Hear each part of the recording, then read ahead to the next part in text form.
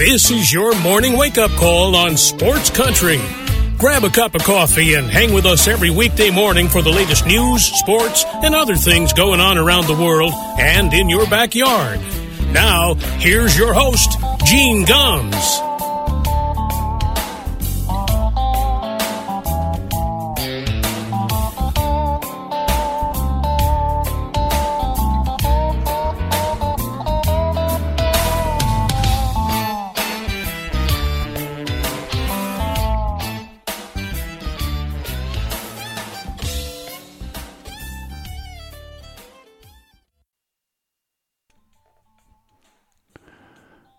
Well, good morning, everybody. It is 6 minutes past 9 o'clock here in Hayesville, North Carolina. Welcome to a Wednesday morning wake-up call here on Sports Country Radio. The 10th day of May, 2023, our last show for a little over a week as we head out today, or tomorrow morning, I should say, for El Paso, Texas. A little vacation for my wife and I. So thanks for spending some time with us this morning as we get ready to head out the door. It was not a great night if you are a Boston sports fan. Matter of fact, it was a downright brutal night. The Red Sox and the Celtics both stunk it up last night. Of course, I started watching the Red Sox game, and Nick Pivetta was just brutal. The game was over essentially in the first inning. By the second inning, you definitely knew which way it was going. So I said, I can't watch this anymore. So I turned it off. I turned on the Celtics game. I turned it on, and they're down 12 points. And it just got worse from there. So it was a rough night to be a Boston fan. There's no doubt about that. So we'll get to all of that a little bit more in depth in a couple of minutes. But the big news yesterday, of course, was that, and not in the sports world, but the big news was that the jury came back in the Donald Trump sexual assault trial. And he was found guilty. He was not found guilty of rape, but he was found guilty of sexual assault. And if you are a member of the Republican Party or a member of the Republican Party leadership, you have to wonder now how you hitch your wagon to this guy. You know what I mean? How can... And if you're an American, I don't care what party you're in, how can you vote for this guy who has been convicted of sexually assaulting a woman? And, folks, it took the jury just 2.5 hours to come back. It was a no-brainer.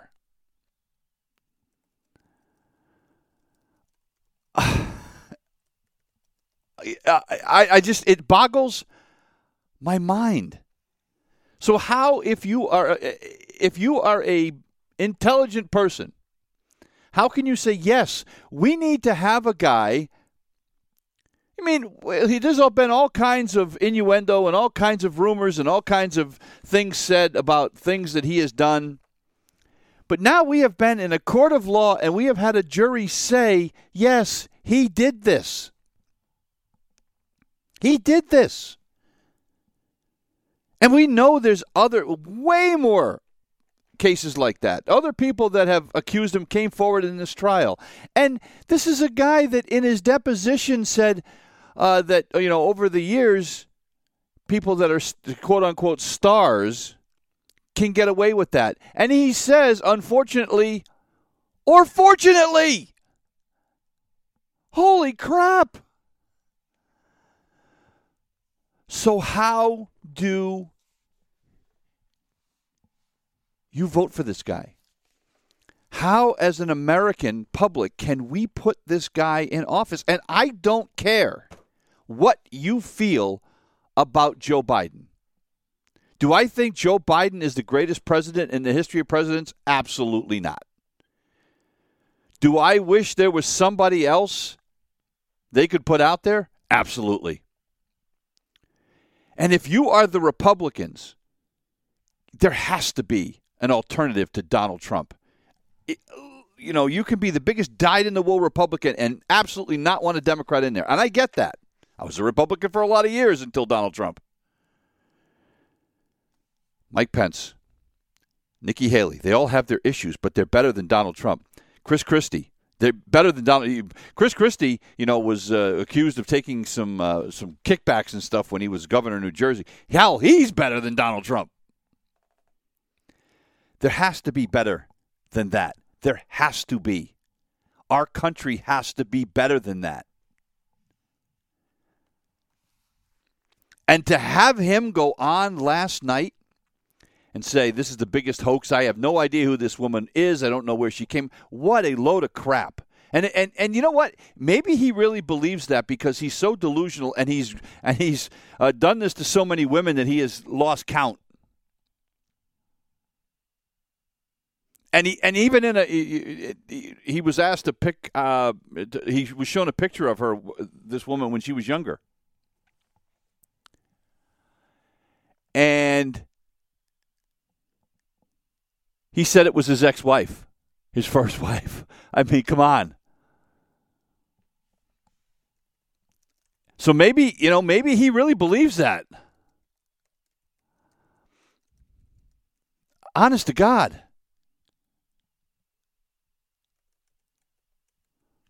So now if you're the Republicans, you just have to figure out where you go from here. But he cannot be the answer. And all these people that are, worship at the throne of Donald Trump, you have to now say, can he govern after this? I don't see how. I honestly don't. I don't see how. So I don't care whether you're a Democrat or a Republican or whether you hate Joe Biden, whether you love Joe, whatever. At the end of the day, we cannot have a guy that has been convicted of sexual assault. And like I said, there's way more of that out there. This is a guy that said you grab him by the you-know-what, and then in the deposition says, unfortunately or fortunately, that, their stars can do this stuff. I mean, my God.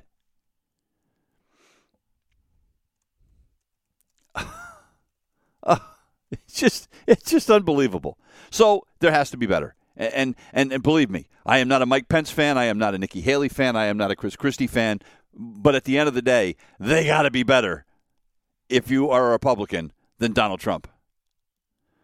The only guy I'm not – I'll tell you what, I think I'm trying to decide whether I'd rather have Donald Trump or Ron DeSantis, because I think Ron DeSantis he's Donald Trump but smarter.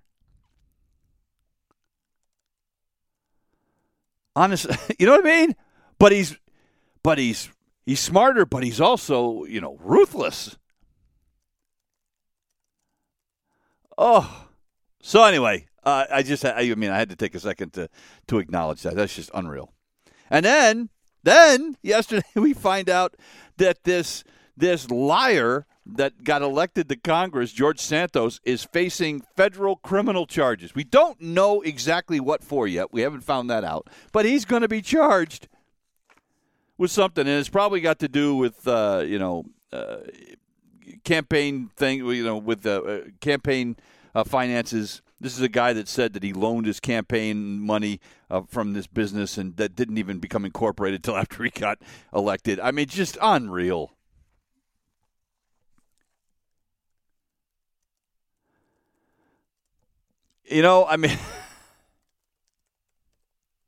Unreal. So, this is what the Republicans have right now, folks. And Kevin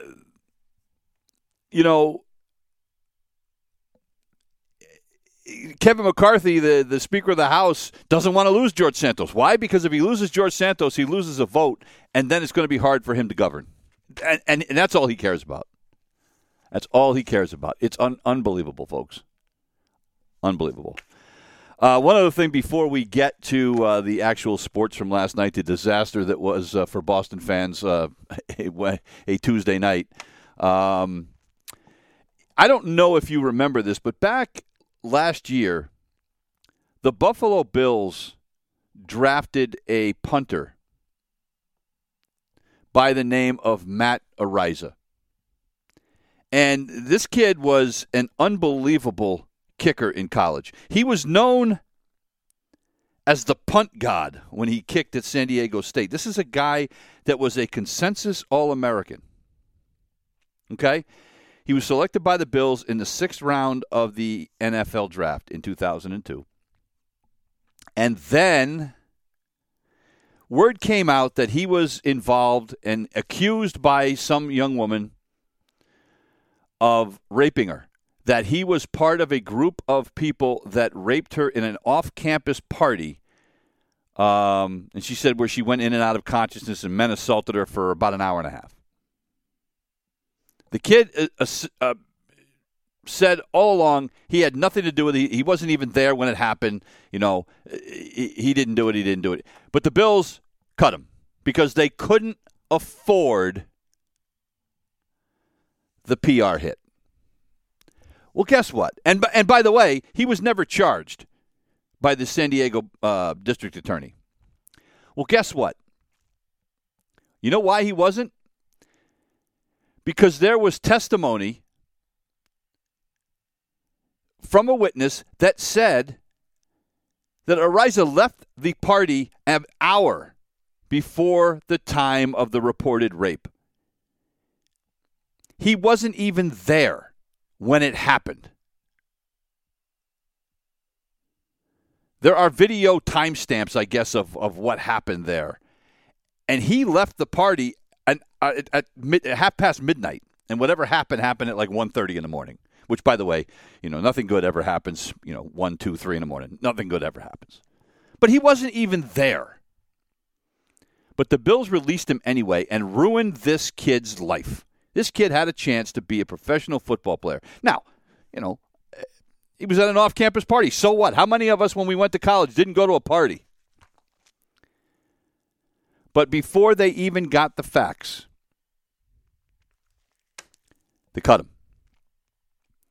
And this came out. ESPN obtained audio from a meeting that happened on December 7th, 2022. A few months after Araiza had been cut, where the details were discussed. And that is why he was never charged, because he wasn't there. I feel so badly for this kid.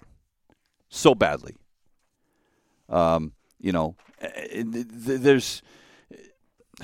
We are so quick to rush to judgment with everything in this country these days. Everything. It doesn't matter what it is. The color of the sky. That we don't even wait to get the facts.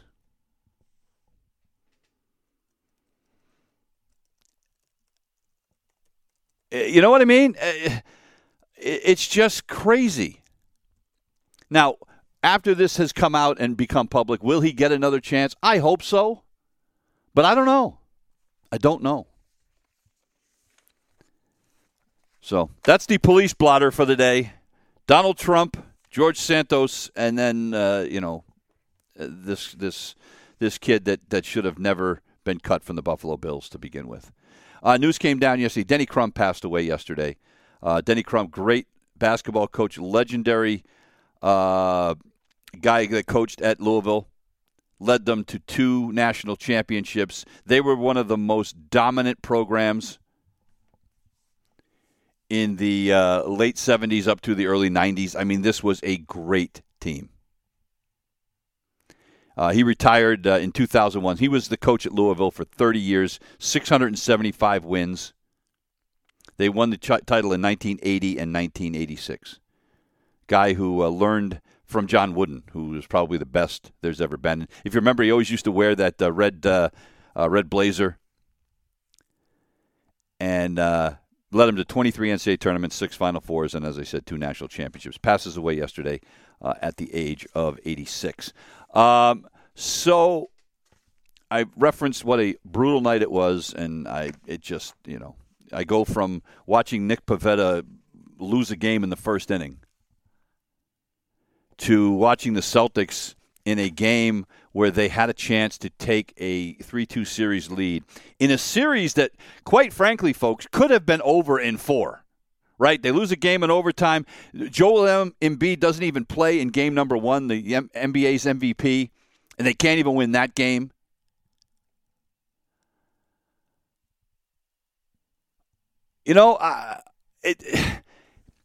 This team has no excuses. I said it yesterday. The Bucks aren't even in this anymore. This is a very beatable 76ers team. Celtics owned them in the regular season, and they came out yesterday and were just brutal. Jason Tatum had 36 points, but he shot 11 for 27. Marcus Smart, who's supposed to be this great defensive player, doing stupid things like fouling James Harden when he's taking a three-pointer. It's just maddening with this team. So many times, this season and even in the playoffs in the first round, they just seem disinterested half the time.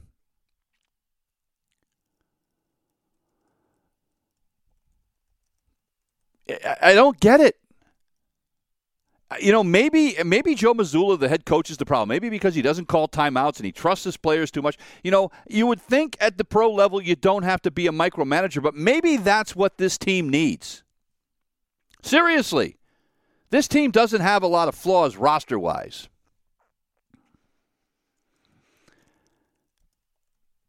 You know what I mean? So I don't get it. Mazzulla has to take some of the responsibility here. But last night was just brutal. Joel Embiid was great. I mean, it can't take anything away from him.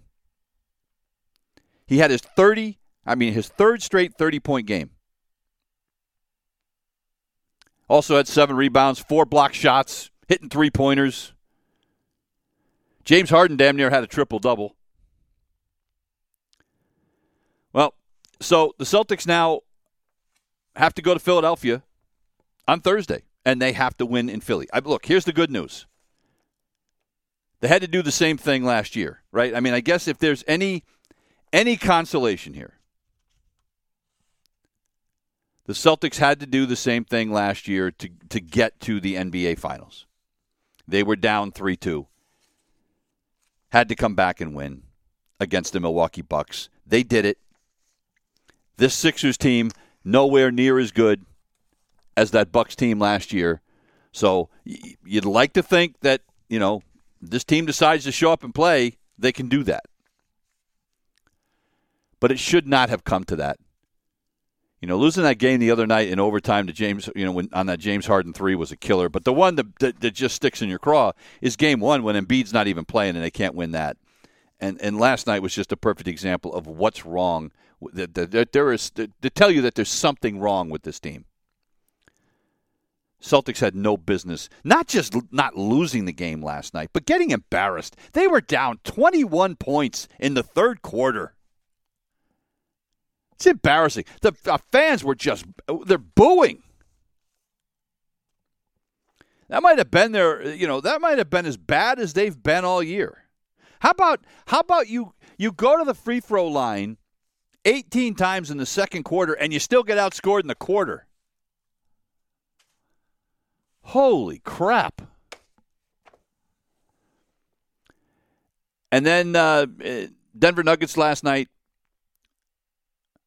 Nikola Jokic, a triple-double, 29, 13, and 12. 10th career playoff triple-double, which, by the way, is the most in NBA history by a center. Broke a tie with Wilt Chamberlain. They are up 3-2 now. They have a chance to close it out if they can win in Phoenix on Thursday night. I'll tell you one thing we have found in these playoffs. Being the higher seed isn't all it's cracked up to be. So, so the Suns are going to have to come back. A lot of people think they are the best team in the Western Conference, and now they find themselves in a hole. The Celtics are the best team left in the Eastern Conference, and they are in the 3-2 hole. So we'll have to see. But, man, I'll tell you what, the Celtics have got to show up on Thursday night. And then they are going to have to lay the hammer down on the weekend to win this thing in a seventh game. And I'll tell you what, the way they've played now, when the Miami Heat win their series, and they're up 3-1, so they're going to win that series, when they have to play the Heat, that scares me. Oh, my God. The inconsistent play of this team down the stretch in the regular season and at times during the entire regular season, I guess at times, and in the playoffs, this isn't as bad a collapse as the Boston Bruins because you'll be hard-pressed to find one worse. But, man, it's close. It's 27 minutes past the hour. When we come back, we're going to talk about Nick Pivetta. That'll be great. Back in a minute. You're listening to The Wake Up Call on Sports Country. It is 29 minutes past the hour. Welcome back to The Wake Up Call here on a Wednesday morning, our last show for a little over a week as I head out for Texas tomorrow morning. That's going to be a long drive. Looking forward to it. Got a lot to do today. Got to make sure I get the grass cut so it doesn't look like a jungle when I get back, but we'll be busy. But what I'm going to try not to think about is the Boston Red Sox. Yesterday was just maddening to me. The game, look, you knew you had your work cut out for you. You're playing the Atlanta Braves. They're 24-11. You know how good they are. It's not like I expected the Red Sox to go into Atlanta and blow these guys out. But I hoped for a competitive game. Well, Nick Pivetta made sure that didn't happen in the first inning. He gives up a leadoff single and then a 2-run bomb. He's thrown like 6 pitches, and the Red Sox are down 2-0. Then what does he do? He walks the next guy. Then he hits Sean Murphy, right? So single, bomb, walk, hit batter. He gets a strikeout, but then throws a wild pitch, which allows the runners to advance. And then Ozzie Albies dunks one into right field, and it's 4-0 in the first inning. Nick Pivetta is like, the game's over. There's something wrong with Nick Pivetta.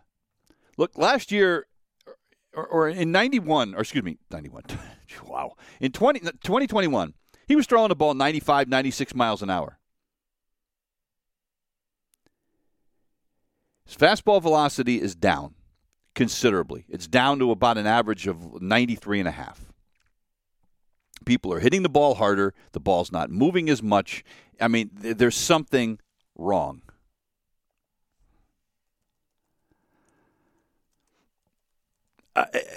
And if you're the Red Sox, there's a lot of talk about what they're going to do with this rotation. And a lot of people say, well, does Tanner Houck belong in the bullpen? Does Garrett Whitlock belong in the bullpen? What are they going to do? James Paxton's coming back. He's being activated today. How about we get Nick Pivetta the hell out of the rotation?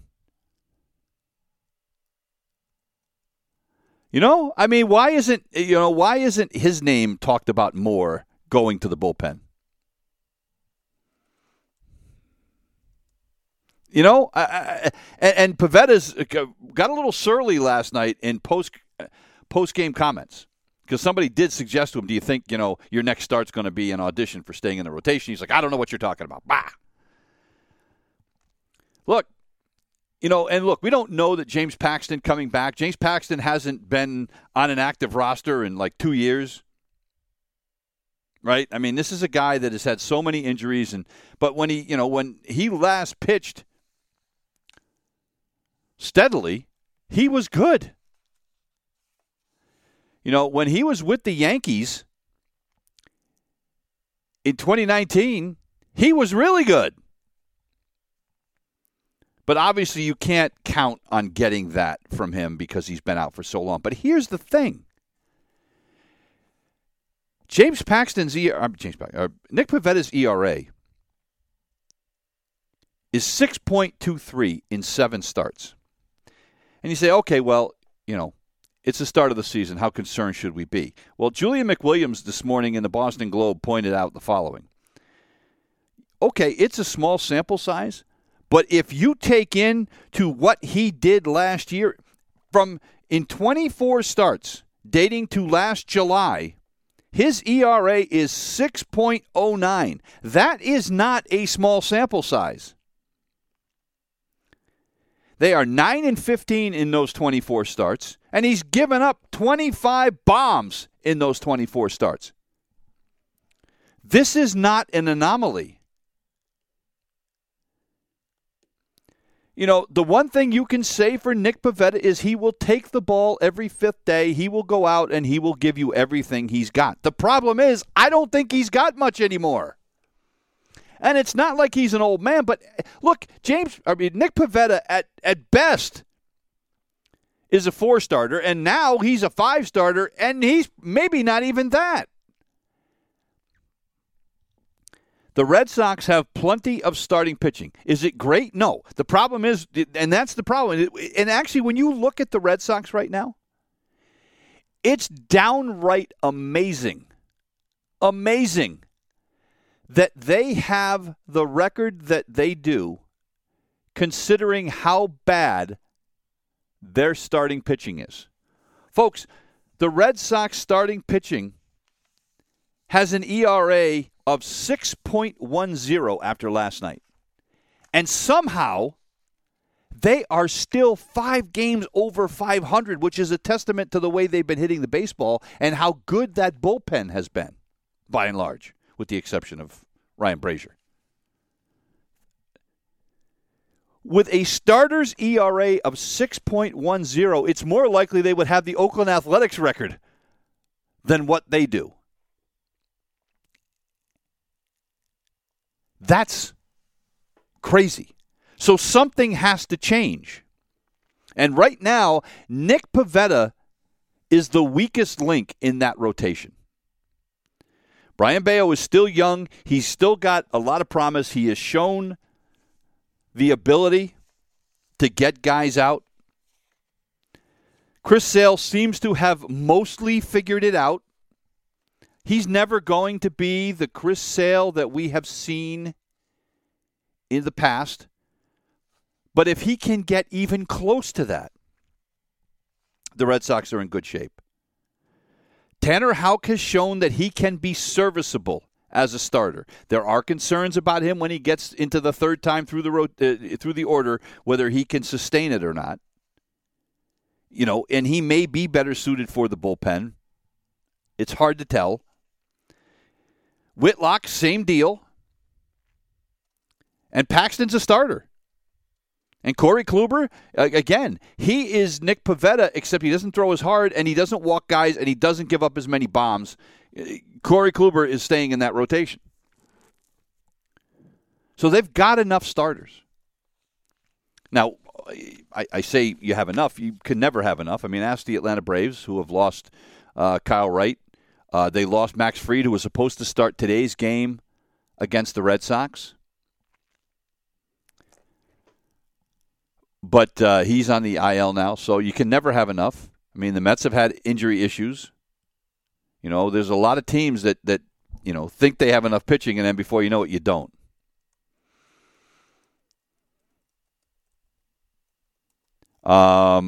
So, you know, and you keep Nick Pivetta in the bullpen as an emergency. As a long inning guy, you know, when you get a guy that goes out and pitches like Nick Pivetta did last night, where you can bring him in the second or third inning, and I was screaming for Alex Cora to get him the hell out of there last night in the second inning when it was obvious he didn't have it, and yet they left him in there for 4 innings. Oh. And good for Charlie Morton, who's like 112 years old, the guy that went to high school in Connecticut, Joel Barlow High School, and he just continues to find a way. 6 solid innings, 5 hits, 2 runs, struck out 7. He made 1 mistake. He gave up a home run to Justin Turner. But outside of that, he was great. I mean, it's just – and you can't ask this batting order to fix all your problems. You can't expect them to go out and score 9 runs every night. But that's what they've been doing. So, it was just awful. So the Red Sox will throw Brian Bayo today. Don't know who the Brave starter is going to be as of yet because it was supposed to be Max Fried. It may end up being a bullpen day. They may call somebody up from AAA. Don't know what to expect tonight. But the bats better be ready because they've got to continue to overcome. And I mentioned James Paxton is back. He will be activated today. He will pitch on Friday against the St. Louis Cardinals at home. And, look, he made 5 starts in Worcester, had an ERA of just a little over 3 in his starts. He had 1. They tried to bring him out of the bullpen, got 2 outs, and gave up like 7 runs. It was an absolute disaster. So that's not happening at the Major League level. So when he comes up, he's starting. He's in that rotation. And he hasn't pitched, by and large, for mostly 3 years. And let me tell you something. He's got to be better than Nick Pivetta. Got to be. I can't continue to watch this guy, them run him out there. Just awful. I guess the good news, if you're a Red Sox fan, the Baltimore Orioles beat the Tampa Bay Rays last night 4-2. Adley Rutschman, another big day. This kid continues. He hits a home run, hitting 275. I love that kid. I mean, just a catcher that can hit and is a good defensive catcher as well. Big fan.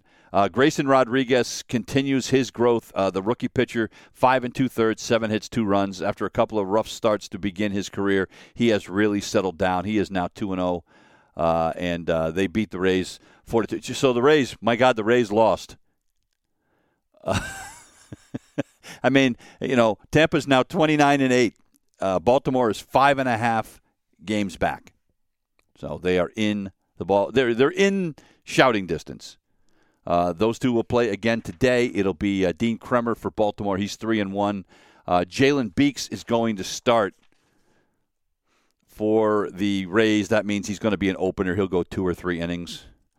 And then the Rays will bring out that outstanding bullpen. And but the Orioles are looking for a series win. And the rest of the American League East is rooting hard for them. I know I am.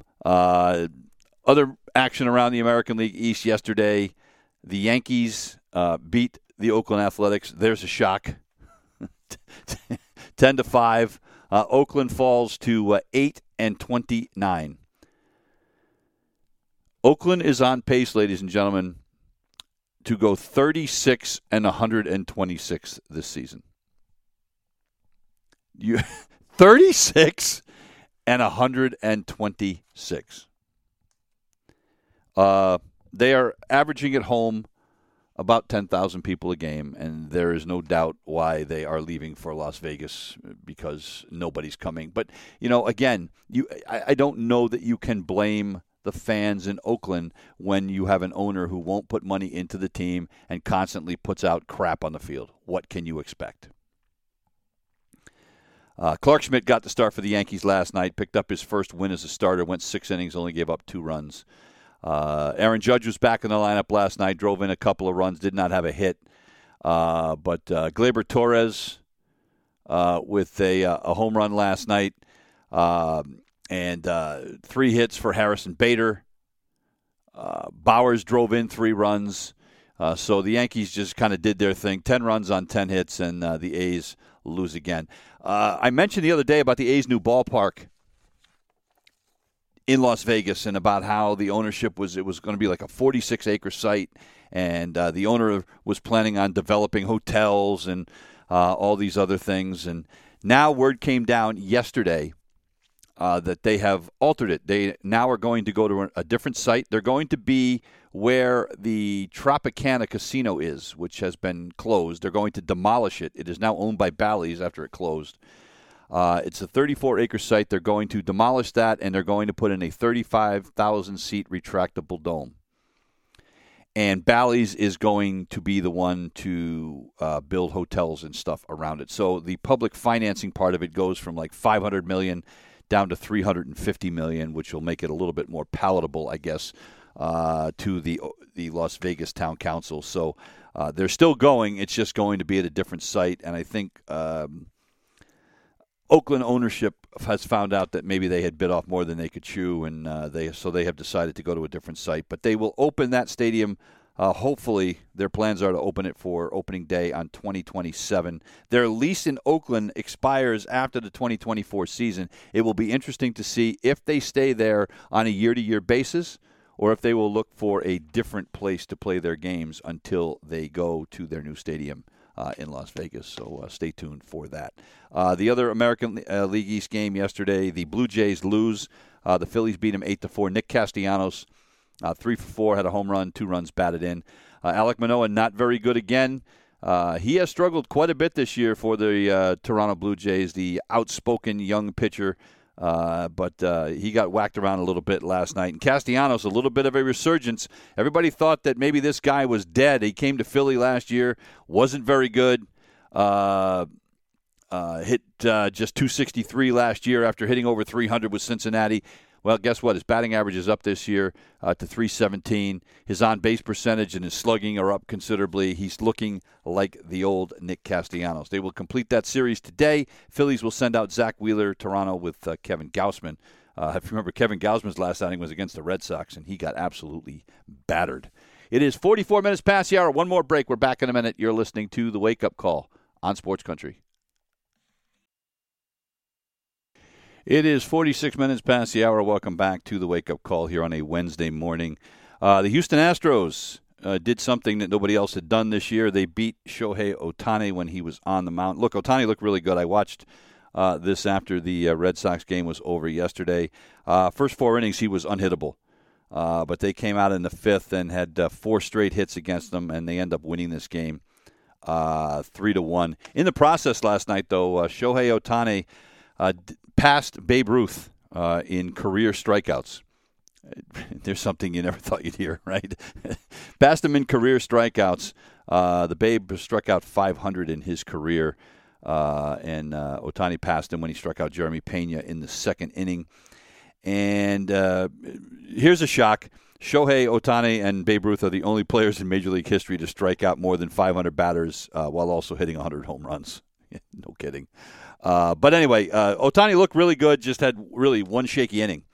But the Astros win that one by a final of 3-1. It's one that they needed because the Texas Rangers lose to the Seattle Mariners yesterday 5-0. So now Houston 3.5 back of Texas. They trail the Angels by a 1.5 games. It was George Kirby who was great for the Mariners last night. He struck out 9 in 7 innings. Tom Murphy with a home run for the Mariners, and they win that one easily. Ty France with a 2-run single in the 3rd inning. He's got a 7-game hitting streak now, and that was an easy victory for the Mariners last night. By the way, news on Jacob deGrom for the Rangers. They said that he's throwing off a mound, but it's really just kind of a casual thing, and they still believe that he is weeks away from coming back. That's not good news if you are the Rangers with the kind of money that you gave to him. But look, it's a long season. It's a long contract that he signed. They are going to take it very, very slow. But definitely not the news that Ranger fans wanted to hear yesterday. The Mets lose yesterday. And this is getting a bit concerning in New York. The $350 million team loses to the Cincinnati Reds yesterday 7-6. And they were down 7-1 in this game. I mean, they made a hell of a run late to try to come back and win this one. But this Mets team has now lost 12 of their last 15 games. 12 of 15. Buck Showalter got ejected last night. There was a play in the 5th inning, and it appeared that Kevin Newman may have interfered by sticking his arm up to get hit with a ball that was hit, and he argued and got thrown out. You have to wonder if Buck Showalter's feeling the heat, because look, that's a lot of money that Steve Cohen has spent, and this Mets team is now 2 games under 500 at 17-19. They are now 8 games back of the Atlanta Braves. 17-19. 4-19. They haven't been under 500 since the end of the 2021 season. Their record, folks, is barely better than the Reds, who spend no money. The Reds are 15-20 after winning that game last night. That's just brutal. The start was supposed to belong to Max Scherzer last night. He got scratched just prior to the game with a neck issue. So David Peterson got called up from the minors to make this start, got battered around. It's not his fault. He wasn't ready. 3 2/3 innings, 7 hits, 4 runs. And the bullpen wasn't much better. So, I don't know. I mean, I'm not saying a Buck Showalter is going to get fired, but, you look at some of these teams where much was expected and little is happening early in the season, and you have to wonder. Justin Verlander is going to make his second start of the season today for the Mets. It'll be Hunter Green, who is one of the hardest throwing starters in Major League Baseball. His fastball averages 98.9 miles an hour. But he's 0-2 this season, but he will make the start for the Cincinnati Reds against the Mets. And, there's people ready to start jumping off of bridges in New York with the way the Mets are playing right now. The Dodgers lost their starting pitcher, Noah Syndergaard, in the first inning. Talk about bizarre injury. Noah Syndergaard said before the game he went to use the restroom, and he looked down and his hand was bleeding. And he tried to pitch with it. He went through an inning, and it looked like the index finger was just going to get worse, so they pulled him out. He looked down and said, how do you not know that you cut your finger? And what the hell did you cut it on going to the bathroom? Your zipper? That's just bizarre. So he lasts an inning, and so then the Dodgers have to go to the bullpen. They use 7 guys out of the bullpen, and they win the game. They beat the Milwaukee Brewers by a final of 6-2. I just don't know how you cut your finger going to the bathroom. But the Dodgers will look for the series victory today. Clayton Kershaw will go against Wade Miley. And by the way, this is a great pitching matchup, and I can't believe I'm saying that. Obviously, Clayton Kershaw, but Wade Miley, I remember when he pitched for the Red Sox, he was like, meh. This guy has really, the last few years, turned in a hell of a performance for these Brewers. He is 3-1 with a 2.31 ERA. So those two will take the mound in the series conclusion coming up this evening. The Cardinals have won 3 in a row now. They beat the Cubs yesterday 6-4. Paul DeJong with a home run along with Nolan Gorman. Lars Nootbaar also with a homer. And so that is the season-long winning streak for the St. Louis Cardinals. 3 games. They are now 13-24. Yikes. With a 3-game winning streak. They are just 6-13 in their home ballpark. They are playing better baseball on the road than they are at home. Brutal. Chris Stratton ends up with the win. He got 4 outs for the win. And Giovanni Gallegos pitched the 9th. He picked up his second save of the season. But prior to winning 3 in a row, the Cardinals had lost 8 in a row and 15 of 18. They will continue the series today. It'll be Justin Steele against Jordan Montgomery in that one. The Padres win last night. They beat the Minnesota Twins by a final of 6-1. A 3-error 7th inning by the Twins, the difference in this one. Michael Wacha picks up his first win of the season for the Padres. It was Manny Machado with a home run in the 8th inning was the kind of the cushion that the Padres needed to win this game. Look, the Twins still lead the American League Central by 2 games, but they've scored a grand total of 6 runs in their last 4 games. They are last in Major League Baseball in batting average. They are hitting .220 as a team. I talked about how amazing it is that the Red Sox are 5 games over 500 with an ERA of over 6 by their starting pitchers. It's amazing to me that the Minnesota Twins are over 500 with a .220 team batting average. That's unbelievable. But Cleveland got a win that they needed yesterday. The Guardians blanked the Detroit Tigers 2-0.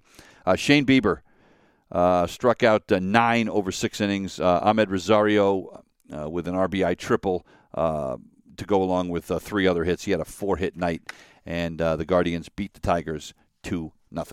That is going to do it for us here this morning. We'll be back. It's going to be a little while. As I said, we will be off the next 2 days this week. We will be off all of next week as I head out to El Paso, Texas. We will be back with you on May the 22nd. I hope you don't miss me too much. We're going to leave you this morning. I didn't have a chance to talk about this last week because I was building the deck, but Gordon Lightfoot passed away, one of my all-time favorite artists. Passed away at the age of 84. And on our way out this morning, I just want to pay a little homage to Gordon Lightfoot. Here's Sundown. We'll see you on the 22nd of May. You've been listening to The Wake Up Call on Sports Country.